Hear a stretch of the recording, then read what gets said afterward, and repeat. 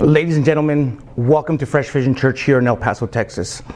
Wherever you're at, I want to thank you for watching or listening to this message. I've been praying for you all week.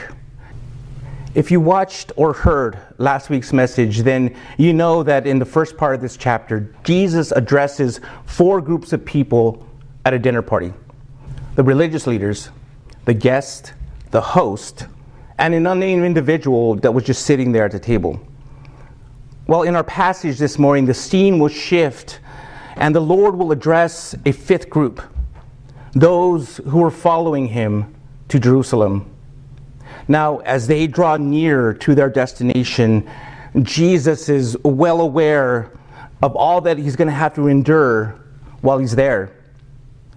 So in this final section of chapter 14, Jesus will explain to all those traveling with him what following him truly means.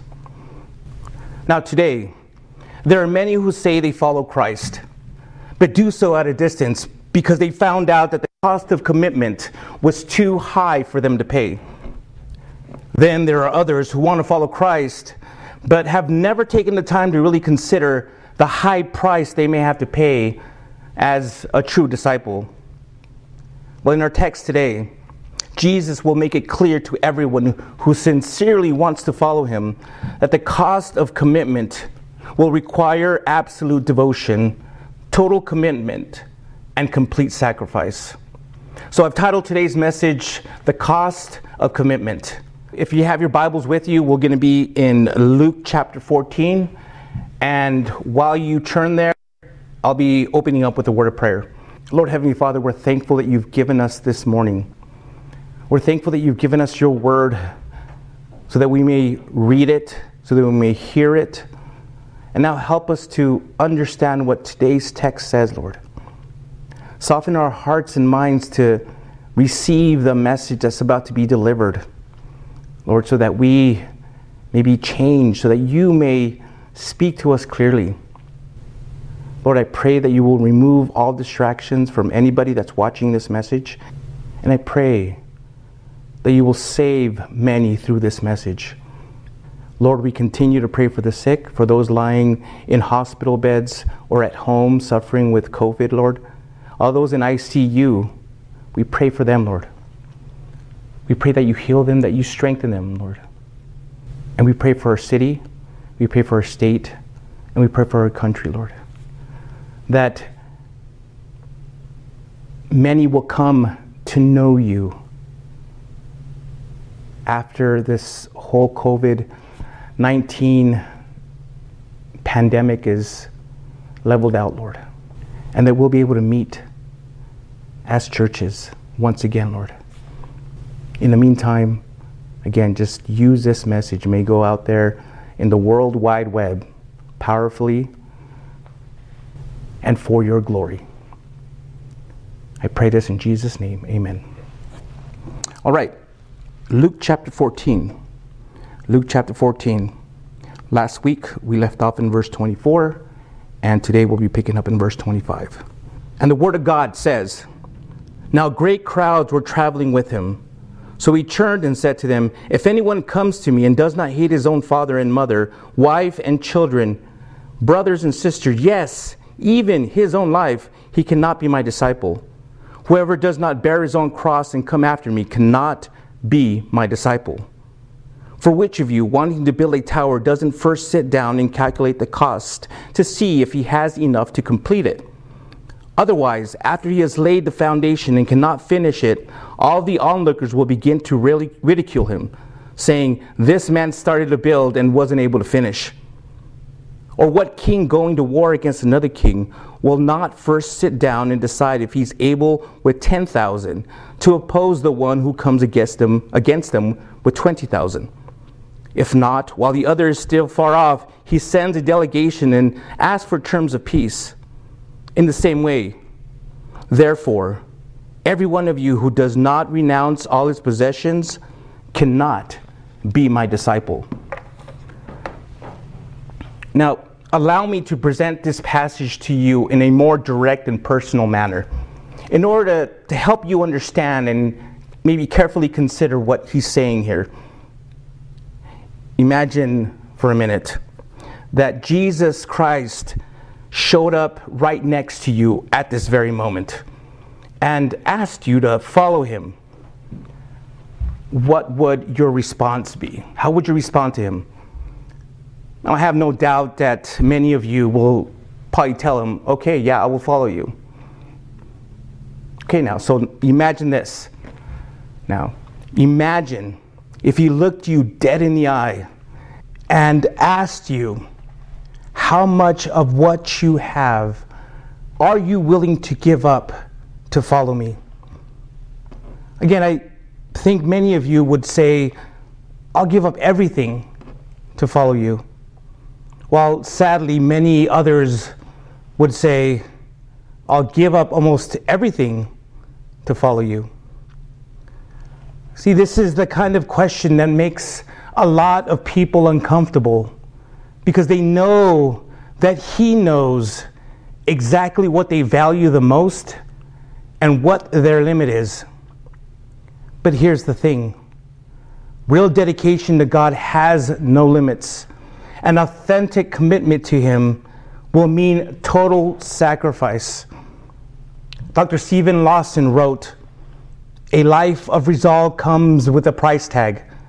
There will always be a cross before a crown, sacrifice before success, and reproach before a reward. The call of discipleship will cost you popularity, possessions, and position. But God will use your commitment. The grace of God will be multiplied in you if you cultivate a fixed resolution to live for the glory of God." So let's now take a look at this passage, a closer look at this passage, and find out exactly what the Lord wants his followers to know. So after leaving the Pharisee's house, Luke tells us that great crowds were traveling with Jesus to Jerusalem.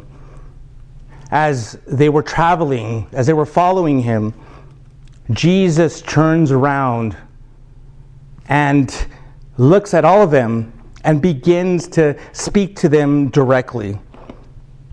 Now, most leaders would be excited to see the widespread interest in such an enormous crowd. But the Lord wasn't looking for people who would follow him out of curiosity or with no real dedication. He was looking for those that were willing to live devotedly and passionately for him, and even die for him if necessary. So he begins to sift out the crowd by informing them of what the consequences of following him will be, and explains what it means to be a disciple. Now, just as a side note, just to be clear, the word disciple means a learner or a follower. Thus, a Christian is both a disciple and a follower of Christ. So keep this in mind in case you get confused as we're going through this passage, and in case you're not sure who he's talking about. So throughout this passage, Jesus states what the cost of being a disciple will be. If anyone wants to truly follow him, they must give him absolute devotion, total commitment, and complete sacrifice. Let's examine each one of these, beginning with the first one. In verses 26 and 27, Jesus lets his followers know that the cost of commitment will be absolute devotion. In other words, loyalty to him will take precedence over everything else. He focuses on three specific areas that are particularly important to most people. The first area is the family. If anyone comes to me and does not hate his own father and mother, wife and children, brothers and sisters, cannot be my disciple.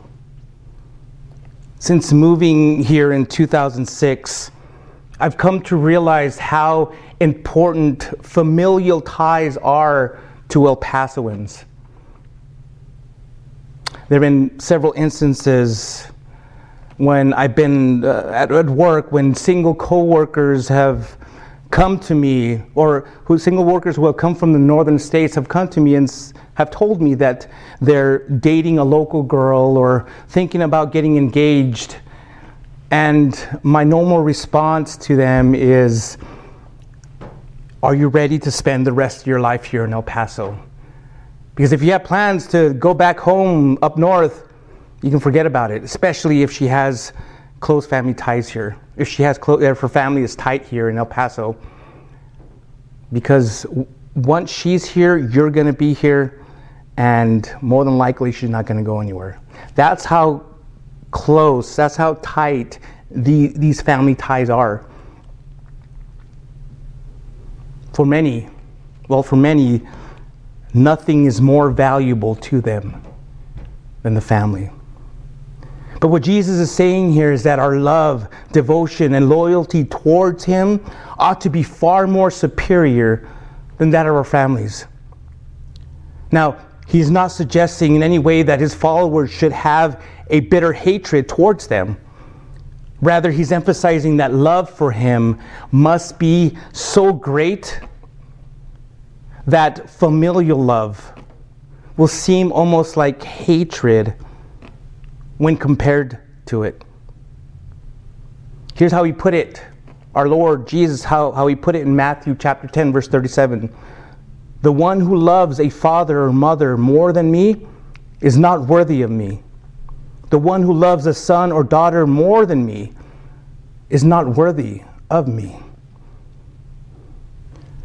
Christian brothers and sisters, and those who desire to follow Him, do you love Christ more than you love your family? If your answer is no, then He says you cannot be my disciple.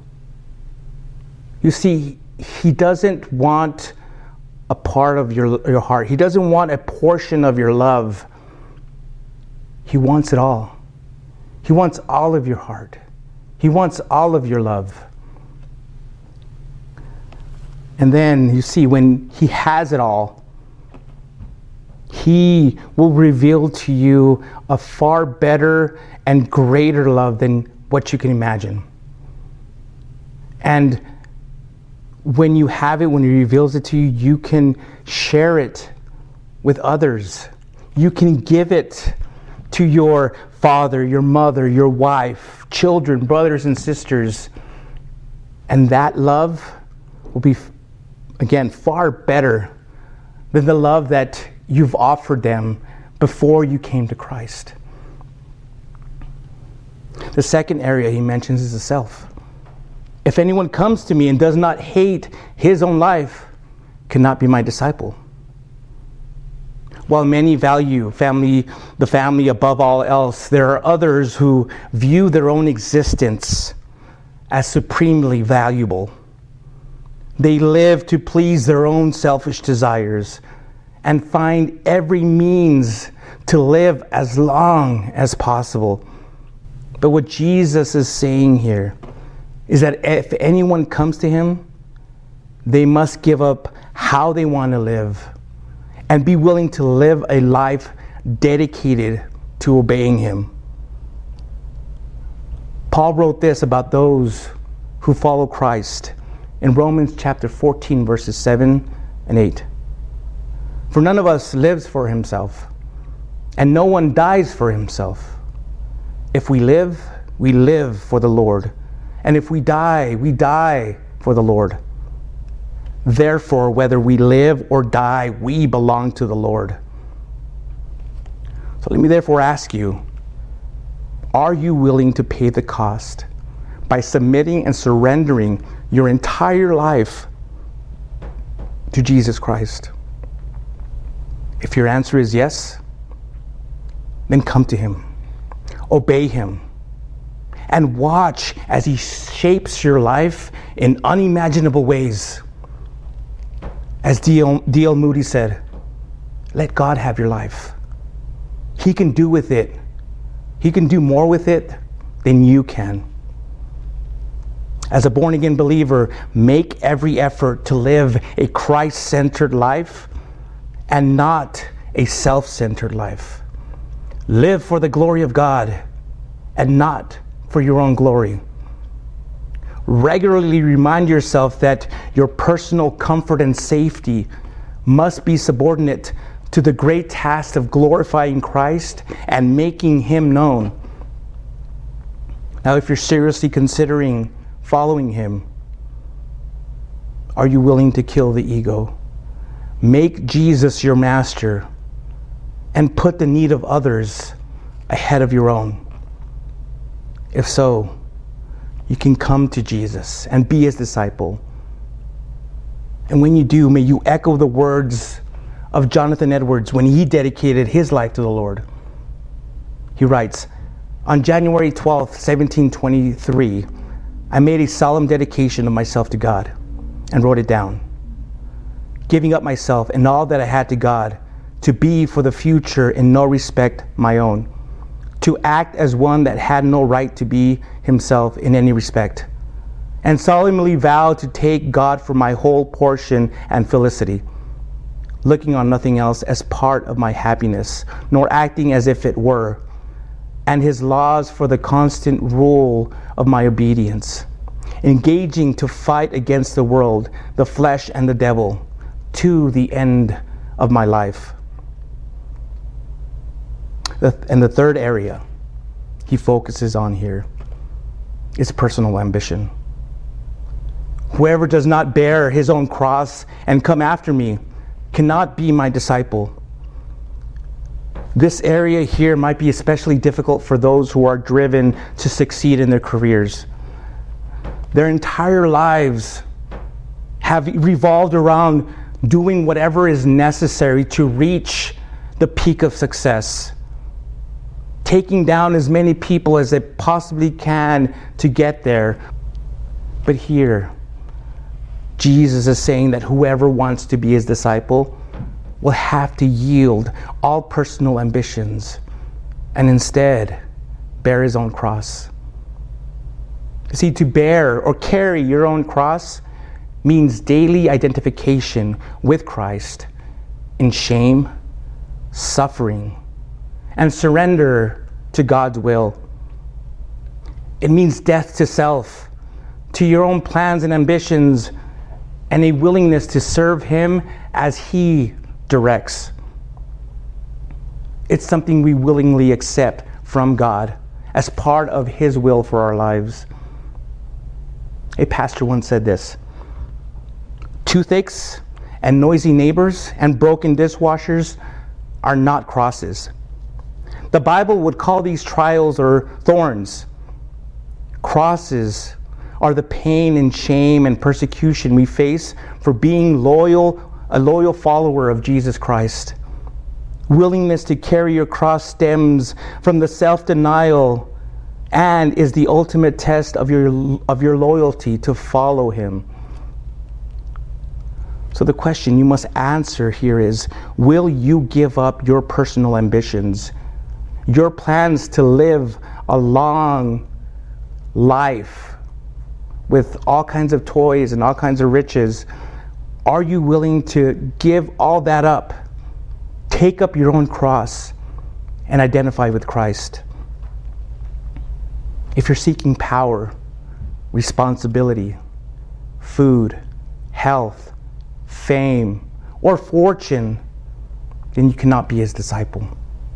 You see, earthly rewards isn't what He's offering, and it's not what He's promising. What He wants is devotion to Him and a dedication to crucifixion. If you can give Him that, then He promises rewards in the next world with the resurrection. Listen to what C.H. Spurgeon said. "There are no crown wearers in heaven who are not cross bearers here below." So the first cost of commitment to Jesus will be absolute devotion in the areas of our loyalty, our life, and our personal ambitions. Let's now take a look at the next one. In verses 28 to 32, the Lord uses two illustrations to inform his followers that they must carefully and wisely consider the cost before making a total commitment to him. In his first illustration, Jesus uses the example of an imprudent builder who started a project but wasn't able to finish it. The Lord here is describing a person who doesn't understand what it means to be a disciple, and later realizes that the cost of commitment was greater than anticipated. If you want to be a disciple of Christ, by all means, go for it. Just count the cost, whether you really mean to abandon your life wholeheartedly to him. Otherwise, you might start off your discipleship journey in a blaze of glory and then fizzle out by having to turn back when you're only halfway there. Then those whom you thought you could leave behind will laugh and ridicule you when you return to them in your failed endeavor. Therefore, before making the decision to take up the cross and follow Jesus, count the cost and be ready to pay it. Take a moment to see if you're the kind of material that he can use to build the church. In his second illustration, Jesus uses the example of a prudent king who wisely considers his options when going to war against an enemy that clearly outnumbers him. Here again, the Lord is describing a person who carefully thinks about what to do when the odds are against him, and wisely chooses the right course of action.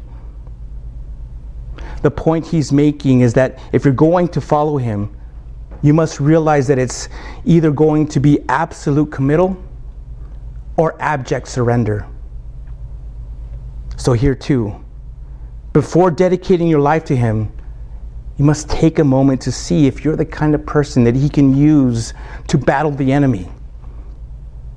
Let me remind you what Paul said in 2 Timothy chapter 2, verse 4. No one serving as a soldier gets entangled in the concerns of civilian life. He seeks to please the commanding officer. As our commanding officer, the King, our Lord, his mission is to rescue and enslave people. And that won't be accomplished with half-hearted soldiers who aren't willing to follow orders and pay the ultimate price. Well, so far we've seen that the cost of following Jesus will be absolute devotion and total commitment. Let's now take a look at a final one. In verse 33, Jesus tells everyone that the cost of following him will be complete sacrifice. There he explicitly states that every one of you who does not renounce all his possessions cannot be my disciple. Now, keep in mind that he isn't saying that a person must be willing to renounce all.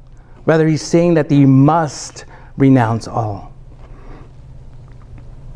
This is the genuine and absolute willingness to completely sacrifice temporal goods in the service of Christ.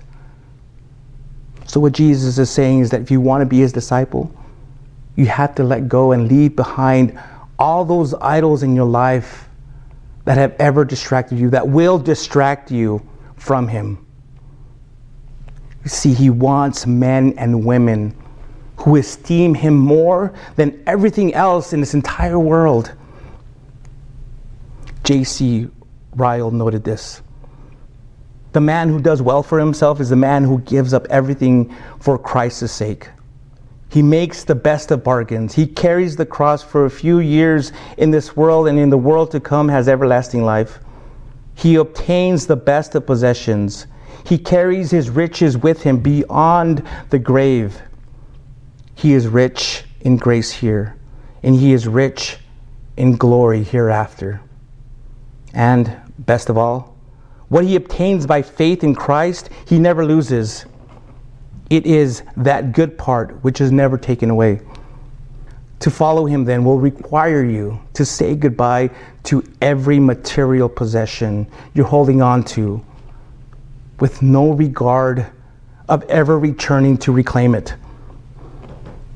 By leaving it behind, you're letting him know that you'll go wherever he goes, and you'll go wherever he sends you. And it also shows him that you understand that dedication to him is dedication to a life without material possessions to fall back on. 1 John 2:15 tells us this. Do not love the world or the things of the world. If anyone loves the world, the love of the Father is not in him. Now, if you're going to follow him, if you're going to be a disciple, if you're going to be a Christian, there's one more thing, or there's something else that you need to know. Complete sacrifice isn't letting go of those things that you can easily give up. And to be frank, these mediocre sacrifices are nothing more than dog scraps. Complete sacrifice means completely letting go of all those things that will give you a reason to say, well, if this Christian thing doesn't work out, if it gets too hard, if I get tired, I can always go back to this or that. Ladies and gentlemen, a commitment to Christ will cost you everything. Will you leave it all behind, pick up your cross, and follow him? If that's not a price you can pay, he says at the end of verse 33 that you cannot be my disciple. Now, some of you may have noticed that I didn't read the last two verses of this chapter. And no, I didn't forget, and I wasn't planning on skipping it. My plan was to read it and cover it separately. So let's go back to Luke chapter 14 and check out those last two verses and see what it says. Luke chapter 14, verse 34. Now, salt is good. But if salt should lose its taste, how will it be made salty? It isn't fit for the soil or for the manure pile. They throw it out. Let anyone who has ears to hear listen. In these two verses, we're taught three important lessons. The first important lesson is this: salt is good. In those days, it was a valued item. Part of a soldier's pay was actually given in salt. It was also used as a preservative, a purifying agent, and gave flavor to things. And because of this, because of its wide uses and in different areas, the Lord uses salt to describe a disciple who is living devotedly and sacrificially for him. In this world, Christians act as preservatives, helping to impede the growth of evil and decay, and as purifying agents that cleanses things and helps to fight infection. Believers, like salt, gives flavor to things, and by our behavior and conduct makes people thirsty for the Lord and the salvation that he alone can give. However, if the salt in Jesus' day came into contact with something impure like the earth or the dirt, it would lose its saltiness. This leads me to the next important lesson, lesson number 2. If salt should lose its taste, it's unusable. Once salt loses its flavors, there's no way to restore it. And if it isn't fit for soil or for the manure pile. So it was just thrown out into the streets to be walked on. What was once good and useful was now bad and useless and ready to be discarded. So you see, this describes a disciple who starts off salty, then loses it when they break their vows and Christian character. Similar to salt, a follower of Christ has one basic existence. Anyone failing to fulfill that reason through corruption or assimilation, their preservative and purifying value has been lost and is useless as a follower of Jesus. So just as salt is only useful when it has the nature of salt, a Christian is only useful when he or she has the nature of Christ. And let me just also add this. The difference between salt and the Christian is this. If you've lost your saltiness, you can come back to Christ. You can come back to the Lord. You can come back to the cross, and He can restore you. The Lord can and will make you salty again if you simply come to the cross with a broken and repentant heart. And you see, as long as you're alive, as long as you're still breathing, while you're still here, He can do that because He still wants to use you. He still has a plan for you. So yes, He can make you salty again. He might not put you in the same position you were in before, but He will make you salty again. He will restore you. The third important lesson is this. Anyone with ears to hear should listen and understand. These words imply that not everyone will have the willingness to listen to the stringent terms of discipleship. But if a person is willing to follow the Lord Jesus, no matter what the cost may be, then he should hear and listen. The question, therefore, that each of you must ask is this: have you got hearing ears? There's a story of two men who, walking together, found a young tree laden with fruit. They both gathered and satisfied themselves for the present. But one of them took all the remaining fruit and carried it away with him. The other took the tree and planted it in his own ground, where it prospered and brought forth fruit every year. So that though the former had more at present, yet this had some when he had none. They who hear the word and have large memories and nothing else may carry away most of the word at present. Yet he that can perhaps remember little, who carries away the tree, plants the word in his heart, and obeys it in his life, shall have fruit when the other has none. So as I begin to close here, this last section of chapter 14 ought to have shown you that if you want to be a follower of Jesus, if you want to be a disciple, the cost of commitment won't be cheap.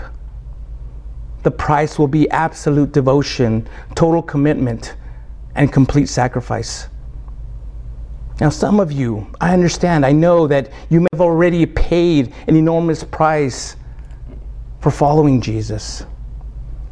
If this is you, I want to remind you of a promise that Jesus made. And that promise is found in Matthew chapter 19, verse 29.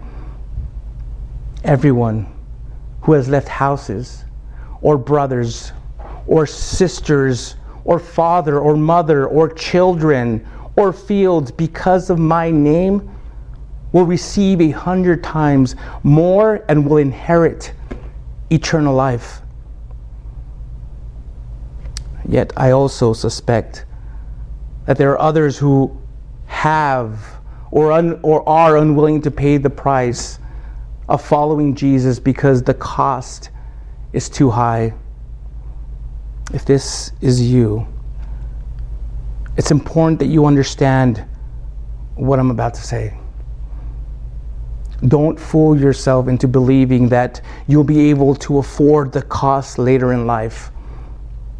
Because the truth is this: the price for following Jesus Christ will always be the same.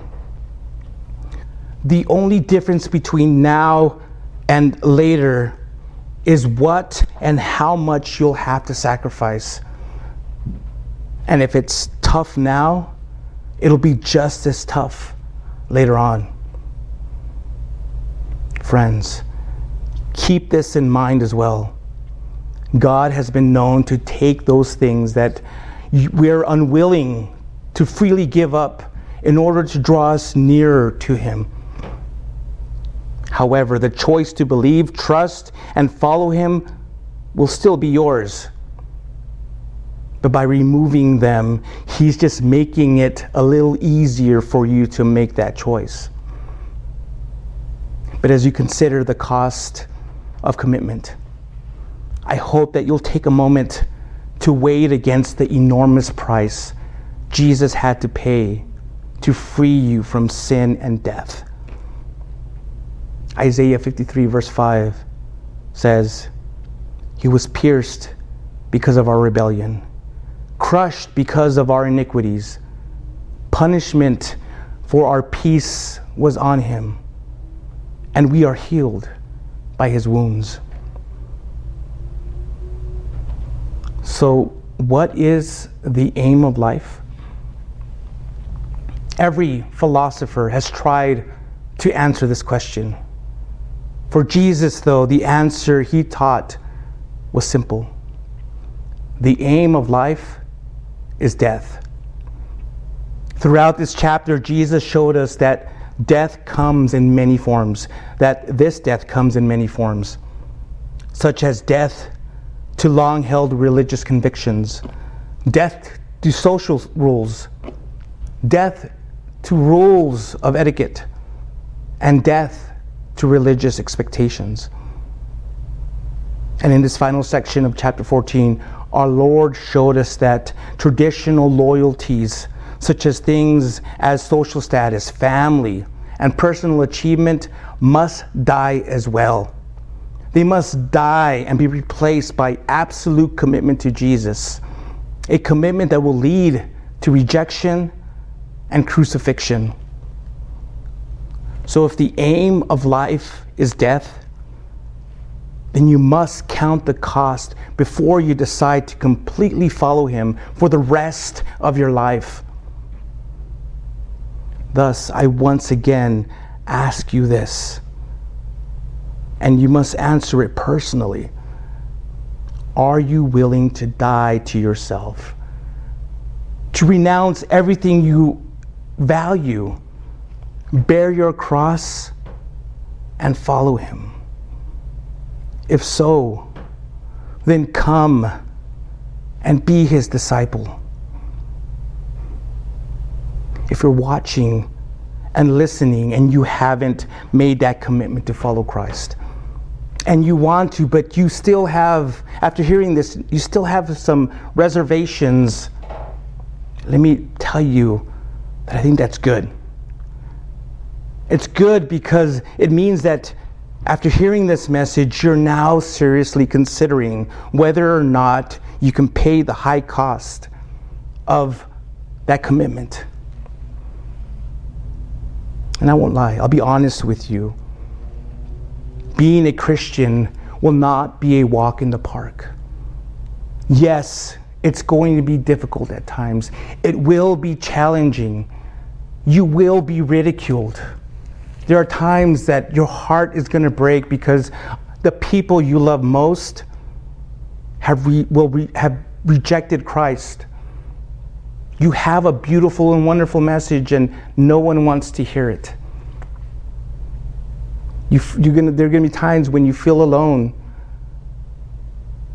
No one cares for you. It's going to be challenging. Your faith will be stretched. But let me tell you this. If you can endure those hardships and remain salty, you will grow stronger, and your faith will run deeper. Listen, the rewards for following him are far more valuable than anything this world will ever have to offer. And let me just give you a few examples of what those rewards will be. Eternal life in a new body with a new name, in a place where there'll never be darkness, and where you'll never have to experience the tears of suffering and pain ever again. So if you're going to commit yourself to follow Jesus, take that step. If your uncertainty comes from whether or not you can do it, the Lord knows you can. The Lord knows you can do it. You just have to take that step and allow him to shape you and transform you. He is the one doing the work. You just have to allow him to do it through you and in you. So take that step of faith and go all in. Don't make that commitment half-heartedly. As I said before, he doesn't want part of you. He wants it all. He wants all of you. So if you've done that, if you've sat there and you've counted the cost, and you've said yes, and you're saying, yes, I want to be a follower of Jesus. I'm willing to forsake everything. I'm willing to renounce it all. I'm willing to give him absolute devotion, total commitment, and complete sacrifice. If you're there and you're ready to do that, I want to invite you to come to the cross of Jesus. Surrender your life to him and allow him to be the Lord of your life, the master of your life. If that's what you want and you're ready to do that, wherever you're at, close your eyes and bow your head. And if you need to, if you're able to, you can even get on your knees and pray this prayer with all sincerity. Lord Jesus, I know that I'm a sinner, and I ask for your forgiveness. I believe you died on the cross for my sins and rose from the dead. I now turn from my sins and confess you as personal Lord and Savior.